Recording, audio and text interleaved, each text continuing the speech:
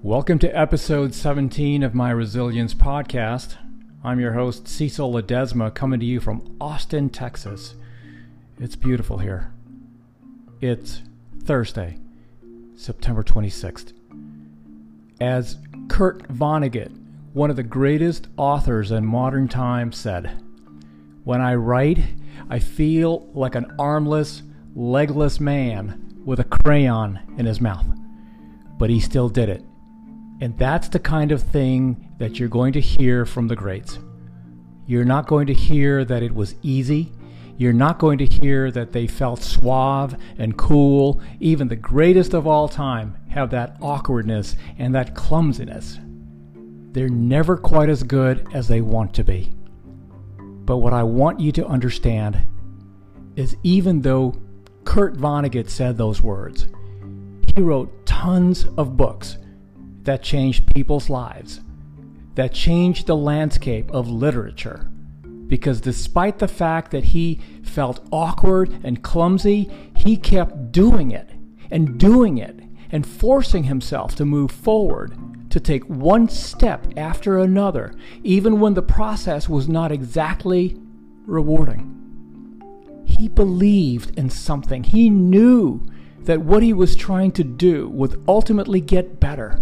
He knew that if he wanted to accomplish something great, that he had to push through the awkwardness. And that is the very trick to getting great. You just have to do it. You have to go. You have to take that first step. You have to push. You have to drive. You have to strive every time to get a little bit better. You have to strive not to fall prey to your own doubts and insecurities. And as Joan Namath said, if you aren't going all the way, why go at all? But it's doing that in face of the fear. It's doing that in face of the difficulties.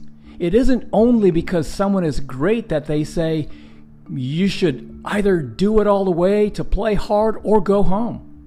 They're not saying it because the process is in and of itself rewarding. They're saying it because there is something that they're trying to accomplish that demands it, that they're prepared to play on a world stage.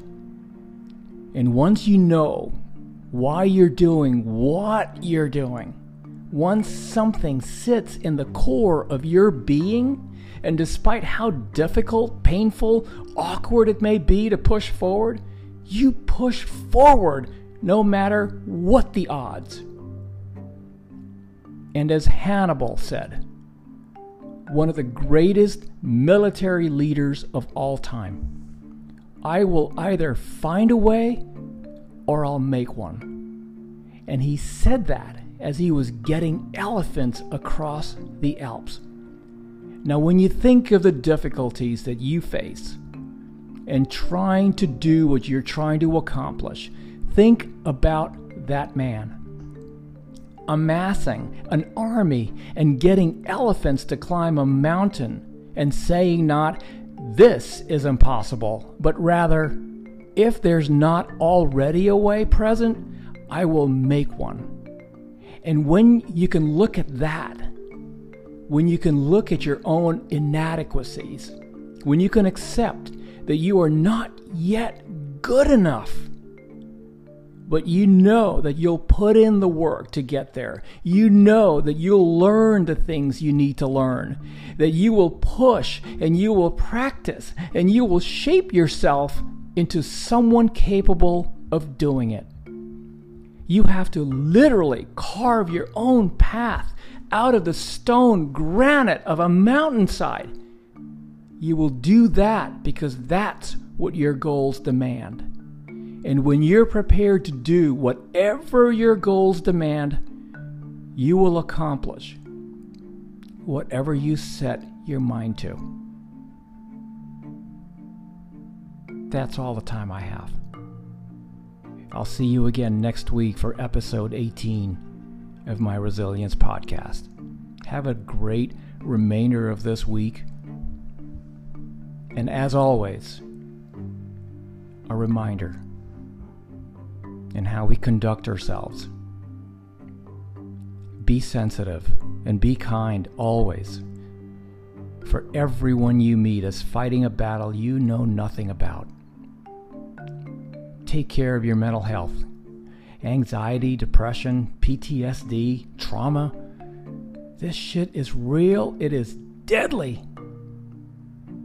and painful. If you or someone you know is struggling, please reach out and ask for help or tell somebody.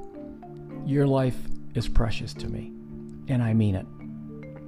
Cultivate resilience. Stay resilient. Peace.